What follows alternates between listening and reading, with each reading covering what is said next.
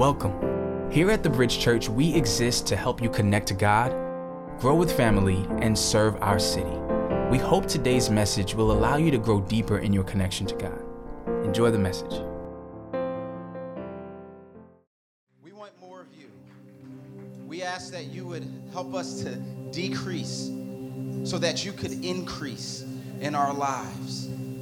Lord, we ask that you would fill us with your spirit in this moment right now so we can hear from you, that we can learn from you. We can sit at your feet, Lord Jesus, and be conformed into your image. God, set a fire within us right now so that we can draw closer to you in this moment. We worship you. We thank you. We declare that you are good. In Jesus' name we pray. Amen and amen. You can have your seats. Well, welcome. We are coming to the close of our series on healthy changes, how the gospel makes us whole. It's been an incredible series. It's been great going through, walking through the content with city groups and just hearing about how God has been changing lives through just the reality of his truth, of how grace plus truth plus time equals growth. Last week we talked about the two developmental processes of bonding and boundaries and how these steps are so key. All of this coming from the great book from the Christian author and counselor, Dr. Henry Cloud, Changes That Heal. Another plug, pick it up if you haven't already. And so we're finishing this thing out. But one of the key components of this reality is that growth happens in the context of relationships. And already that right there, that statement kind of tweaks us a little bit, because sometimes we just wish that we could just kind of grow by ourselves off someplace. We didn't need people. People can be messy, and by people we have to include ourselves. We can be messy. And so we don't want to be exposed to other people's messiness, and we dang sure don't want them exposed to ours. So we wrestle with that thing. And so, but the reality is that growth happens in the context of relationships. So here's the last stage of that process. We decided to change up the font a little bit just to make it a little bit harder for you to follow. But it's this aspect of becoming an adult. And it says that becoming an adult is the process of moving out of a one-up, one-down relationship and into a peer relationship with other adults. Now, this aspect of adulthood is kind of tricky in our culture because in other cultures, there's like rites of passage things that happen, bar mitzvahs, bat mitzvahs, some type of, other rituals that kind of identify and declare to someone, you're a child, now you're an adult, but we don't have those. But what we do have a lot of, we have a lot of Peter Pan syndrome. Y'all know, Peter Pan was the boy that never grew up. He wanted to stay in Never Never Land and have no responsibilities and just be able to have fun with the lost boys. And we got a lot of lost boys running around not wanting to grow up. But the problem is, unlike Peter Pan, their age number is increasing through the 20s, through the 30s, through the 40s. But still responding in such a way that we have no responsibilities. We're the boys that never grew up. And it's not just the guys. The reality is that all of us, even the sisters among us, we have challenges with this aspect of adulthood. And what does it mean? When does it start, right? We kind of have this idea, okay, when I'm 18, that's when I'm legal. Then we go to college, and the reality is that, for those of us that do, that's not really the real world. Right. You know what I mean? In many ways. So it's like, well, when does it happen? So we're going to talk a little bit about this. And one of the realities to this thing, make it a little harder. I feel like I'm in the middle of an eye exam. You know what I mean?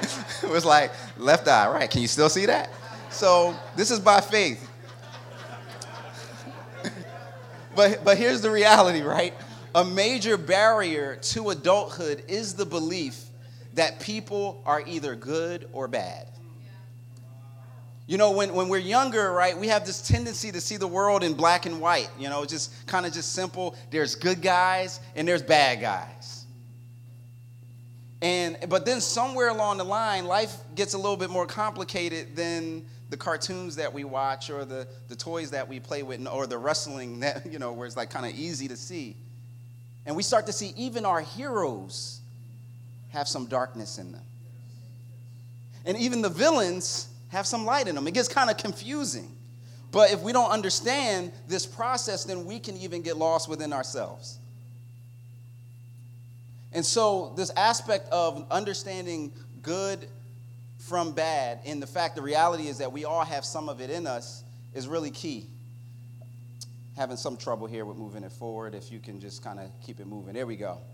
And Paul explains this in Romans chapter 7. He says, "So I find it to be a law that when I want to do right, evil lies close at hand. For I delight in the law of God in my inner being, but I see in my members another law waging war against the law of mind, in making me captive to the law of sin that dwells in my members." You see what Paul is saying there? He's saying, look, there's this reality that I feel like there's two laws going on inside of my body. In the next verse, he kind of continues on and just says, you know, wretched man that I am, who will deliver me from this body of death? What is happening? What is going on within me? And Paul is dealing with the reality of the fact that there is both good and bad in him.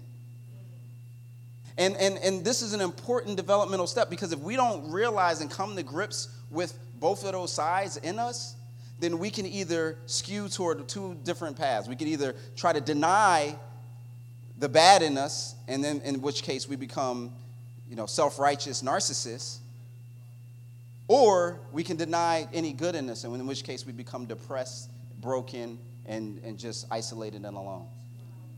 But either way, that's the result if we don't get through this process. And Paul actually expresses in the next verse the solution to all of this. He says, "But thanks be to God through Jesus Christ, who has delivered me, who has rescued me."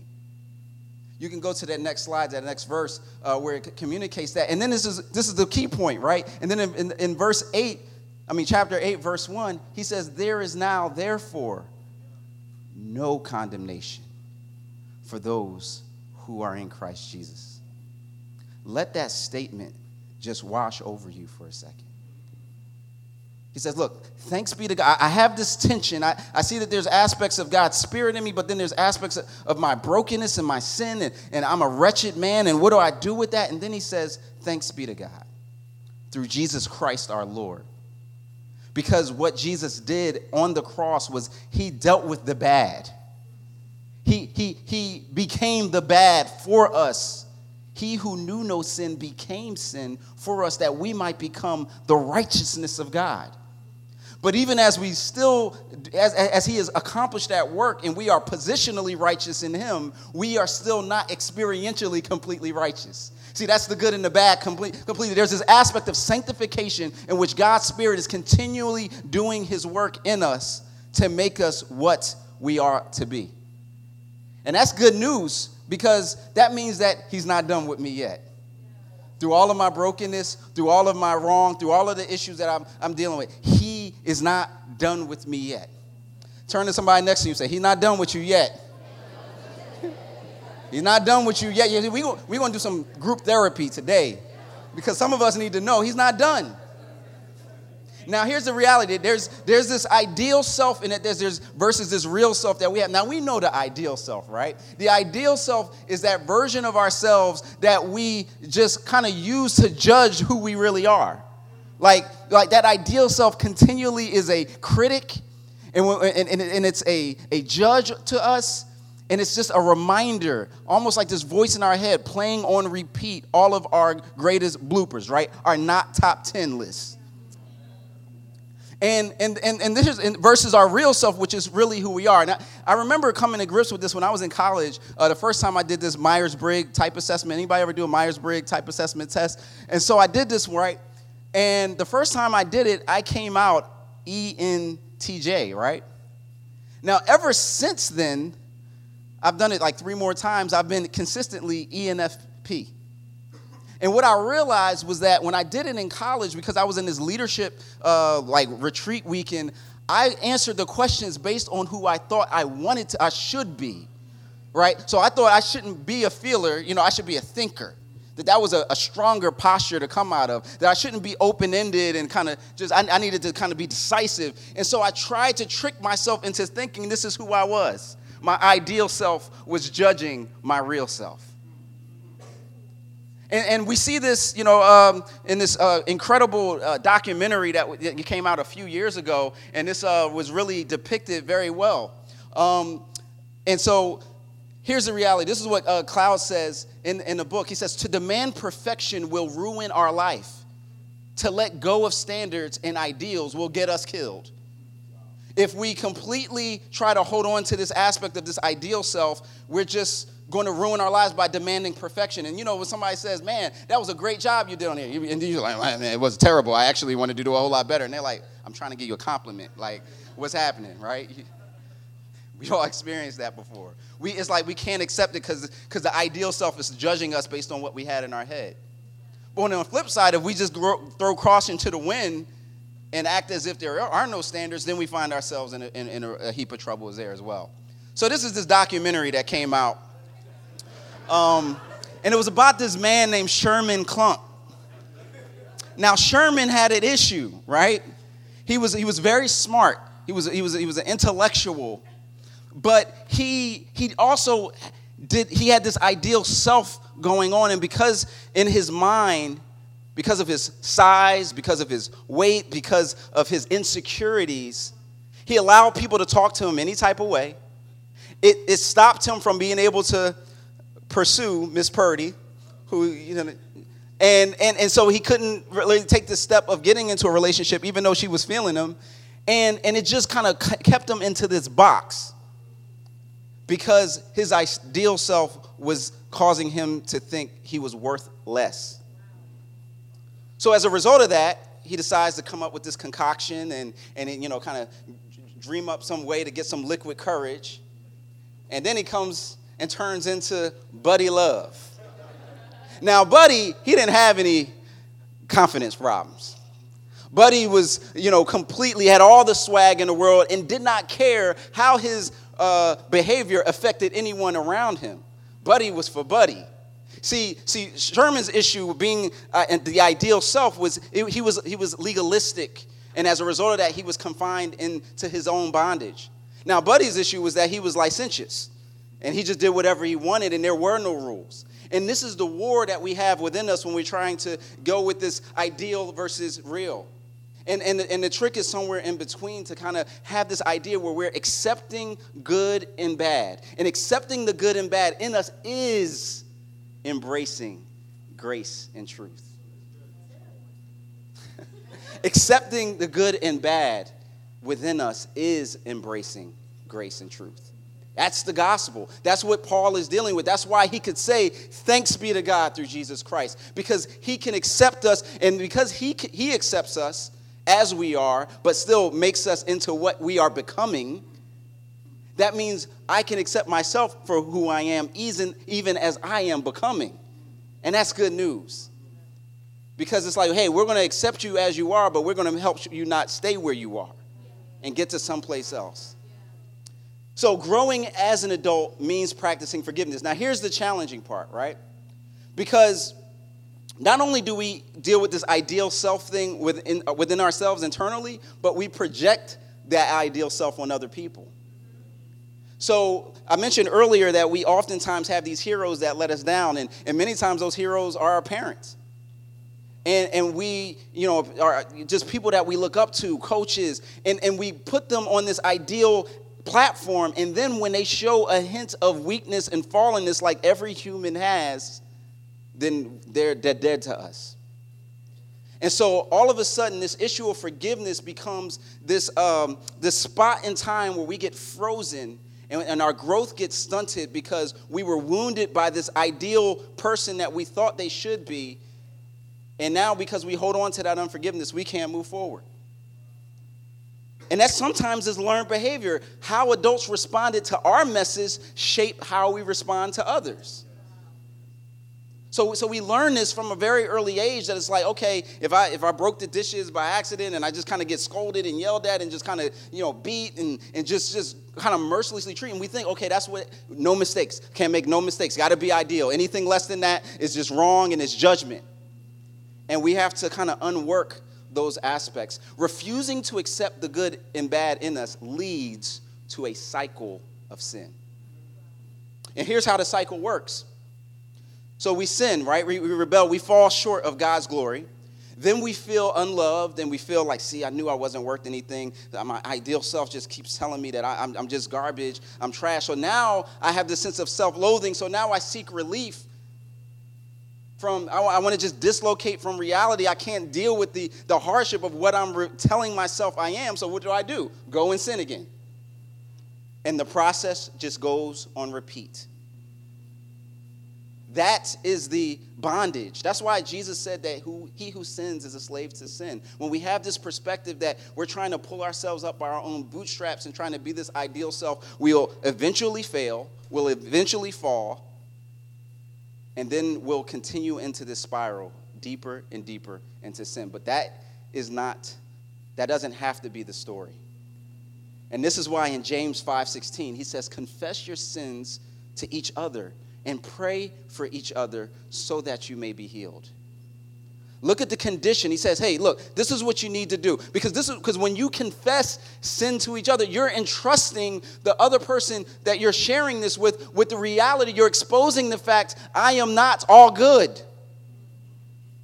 I have bad in me. I have brokenness in me, and I'm seeking help, and I'm just pleading that you would not just discard me like I want to discard myself.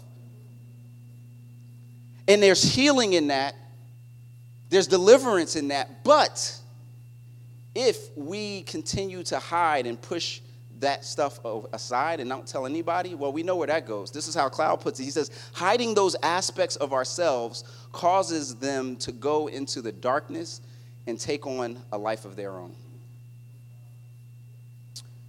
I experienced this a few years ago. It was on staff in Orlando. And was doing ministry, and there was a young lady at the office, and, thought she was pretty attractive, but just kind of kept it moving. But then my mind just kind of kept going back to that person. And then I was like, man, this is crazy. We're in ministry. I'm married. This is terrible. And it just, for like a couple of days, turned in a week. So I had this meeting with this mentor. And I had asked this guy, he was a pastor, at our church, and I asked him to mentor me, right? So our first meeting was coming up in our mentorship experience.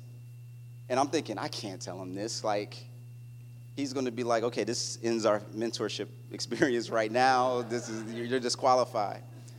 But I was more scared of what would happen if I let the thought continue down that road than I was what he would say to me. So I took a chance. And I remember, that when you tell somebody something very sensitive and you just kind of like, your eyes kind of do like the Terminator and like look at every spot to see how they're going to respond, all the nonverbals, you kind of like, and I remember I'm like, and he just kind of looked at me back and just said, man, that's stuff I'm going to pray for you right now.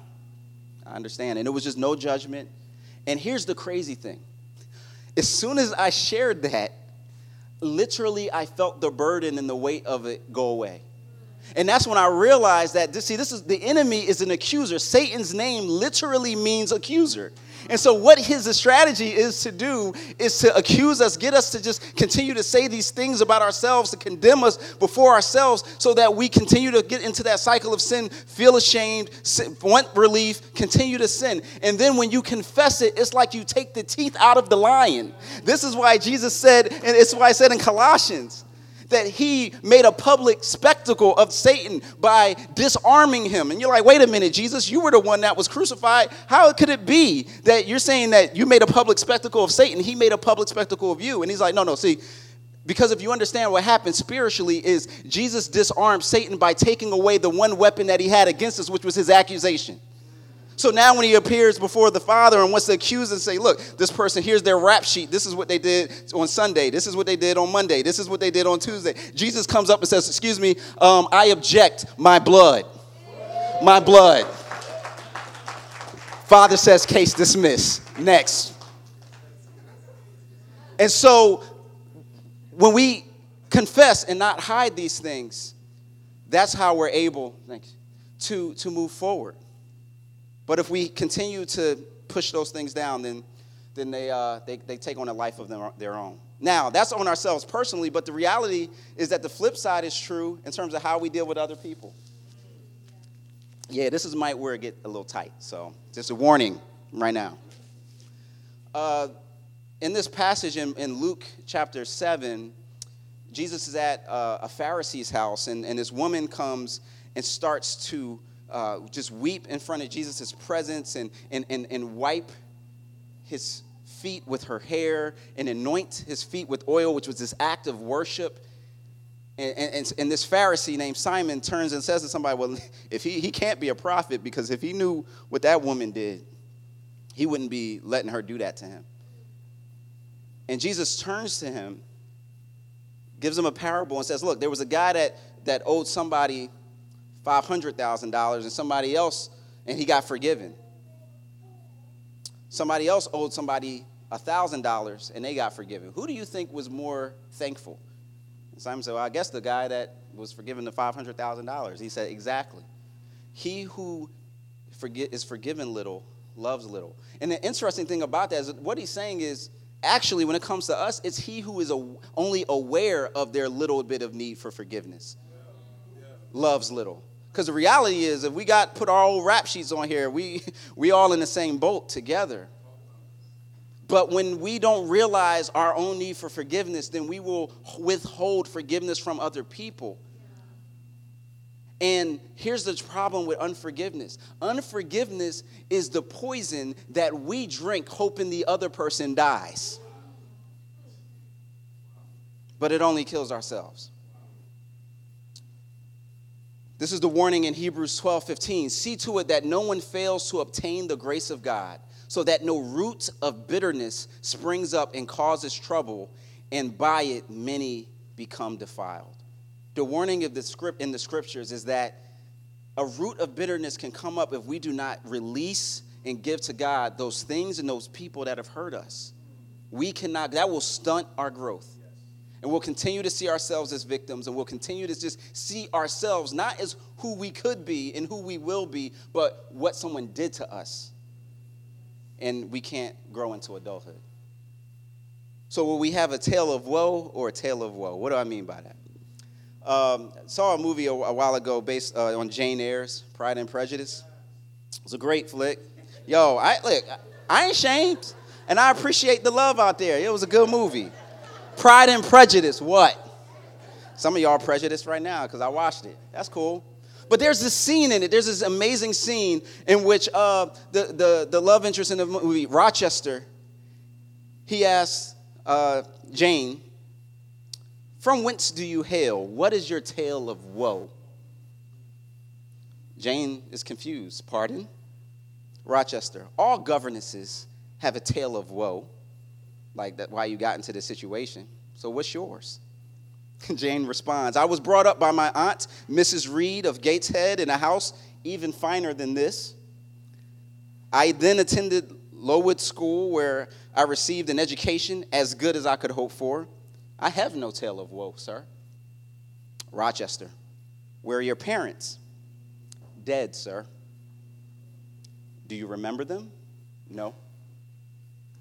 Any reason why are you not with Mrs. Reed now? She cast me off, sir. Why? Because I was burdensome and she disliked me. Rochester, so you have no tale of woe? And here's the thing. Jane's perspective was like, look, you're asking me to unleash some type of pity party, some type of, negative storyline to my life. But see, I understand that I don't have a tale of W-O-E, woe. I have a tale of W-H-O-A, because I understand what God has brought me from and where God is moving me to. See, when any movie that we have seen in our lives, it gets better when the protagonist has a hard time and has difficulty and struggles. But because we know that's not the end of the story, we're like, whoa. And here's the thing. God is telling that story with us. And so we have no reason to look down and just kind of find ourselves in this place of seeing our lives as all bad. Even our upbringing is all bad. It's like, I don't have a tale of woe. She had reconciled the good and the bad and then embraced it in such a way that said, this is part of who made me what I am today, standing here before you. I got no pity song for you. And when we can get there, we have accomplished that aspect of adulthood. But then there's one last piece. And that is the aspect of being a little person in a big person's world, right? So the reality is that we all start off little people in a big world. You ever go back to a place that you hadn't been to since childhood, and you're like, yo, this place is a lot smaller than I remember it. Well, the place hasn't changed, but we have. We've gotten bigger, and so our perspective of the things that used to be so enormous have completely shifted. And in the same way, this is what it means for us to kind of grow into adulthood. Now, I got permission for this as well, but I had to kind of take down a trip down memory lane, because as a parent, you get to see this thing kind of on display on a day-to-day basis, right? So this was Ariana the first day of kindergarten, right? So we took this picture, and this was her just super excited, and we were excited. But see, at that stage, right, we had to pick out her clothes. We had to, take her to school, check her homework, all that stuff like that. It was all on us. And so this process, she was a little person in a big world. Well, this was the first day of junior high. And see, I remember by this point, she picked out her clothes, to match her backpack, which she picked out, and she's super fly in junior high and all that good stuff. And so by this point, she's starting to make some decisions involved in the process. And then first day of high school, no photo allowed. Nope, sorry, Dad. Can't take the picture. I ain't feeling it right now. So I got to respect the process and let it go. See, that's a story in and of itself. The fact there is no picture. And then finally, this past week, first day of college. Yeah.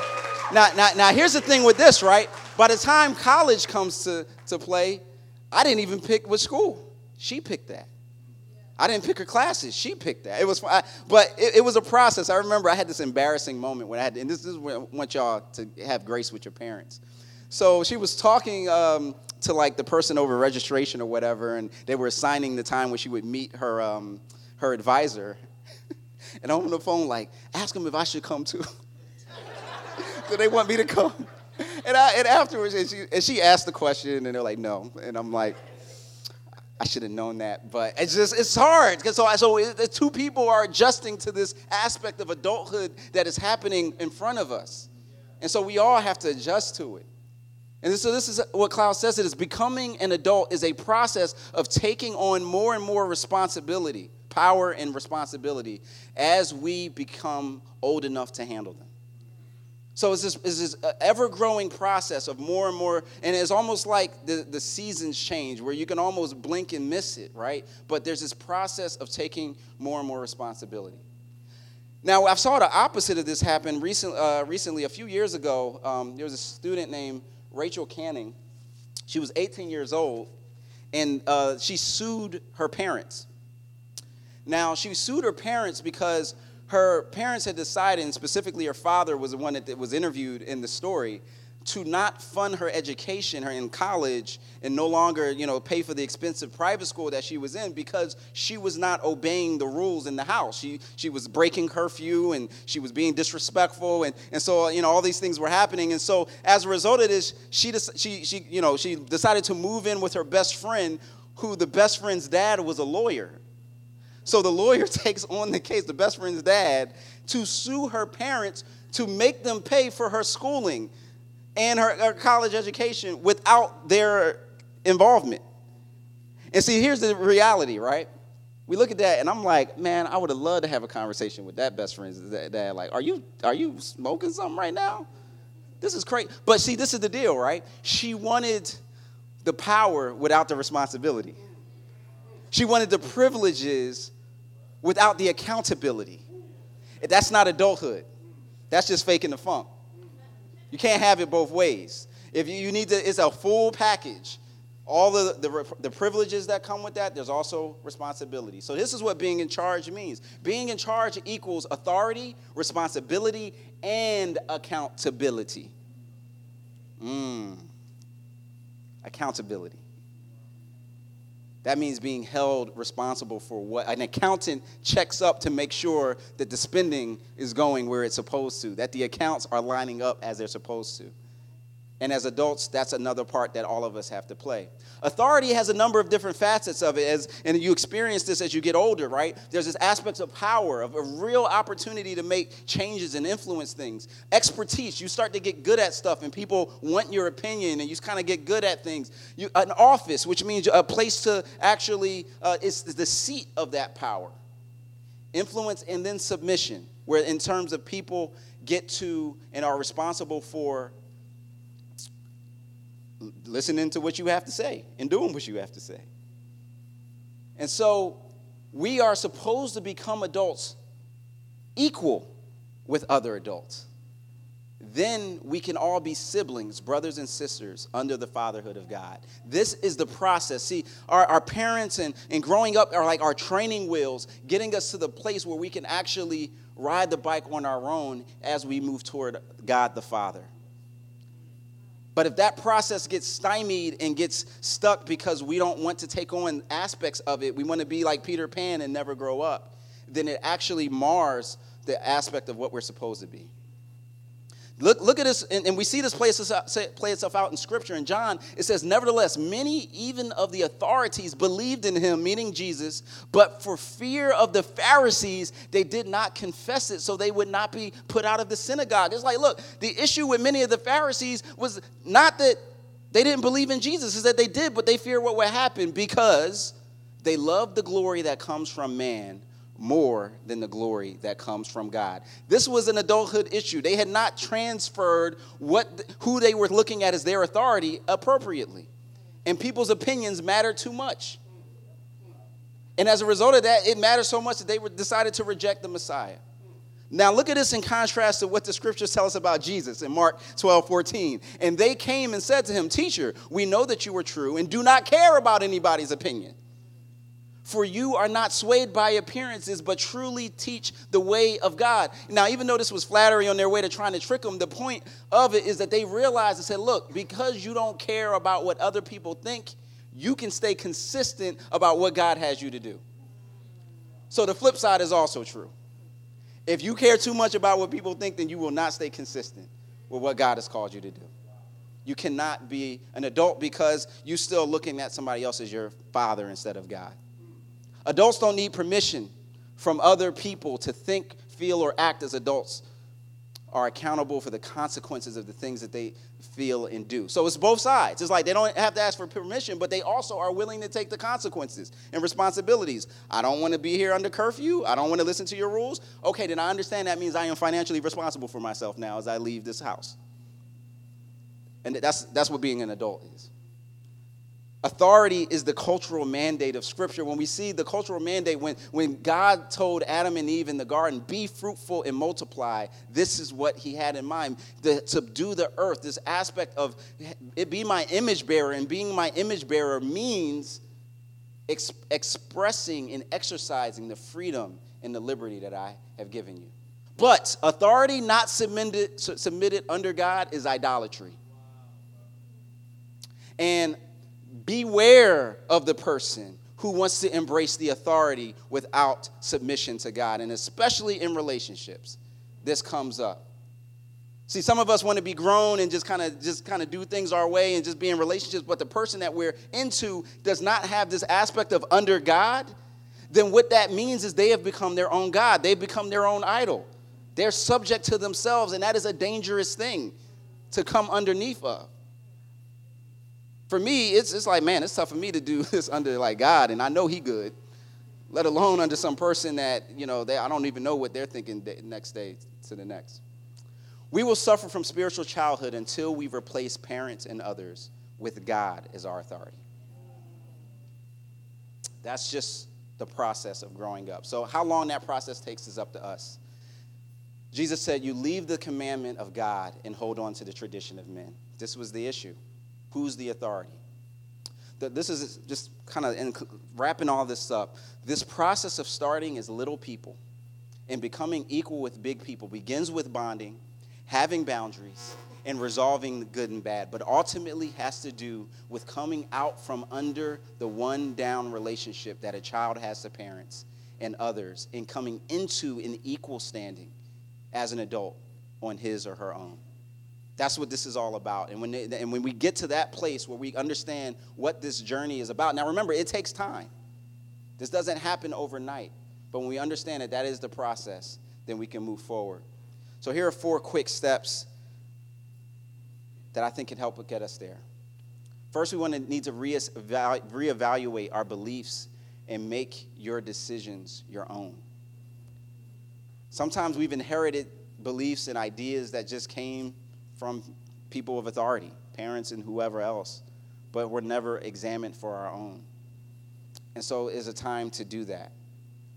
Secondly, to give yourself permission to be equal with your parents and see parents and authority figures realistically.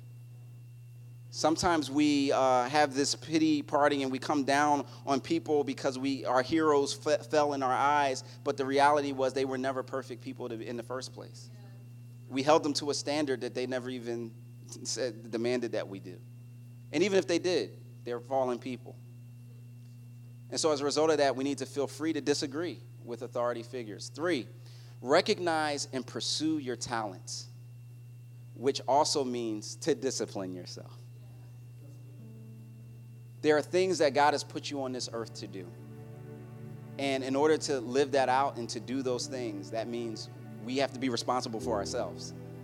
We have to hold ourselves responsible and be accountable. And lastly, submit to others out of a place of freedom. See, the reality is that all of us are subject to somebody. We all got a boss. Sorry, Damian Dash, but the reality is everybody got a boss. And the beauty of being an adult is that I don't feel like I have to fight against authority, right? I can embrace the aspect that I can play my role. I can play my position. So when I'm on a plane, I ain't got to be like, you can't tell me what to do, flight attendant.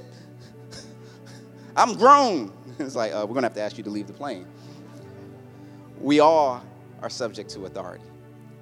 But it doesn't have to be a yoke of oppression. It could be an aspect of freedom if we let it take place from an aspect of adulthood.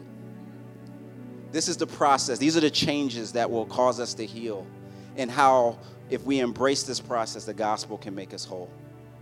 Let's pray. Father in heaven, we just thank you for the reality that you untangle so much of the confusion of what it means to grow, to be conformed into your image.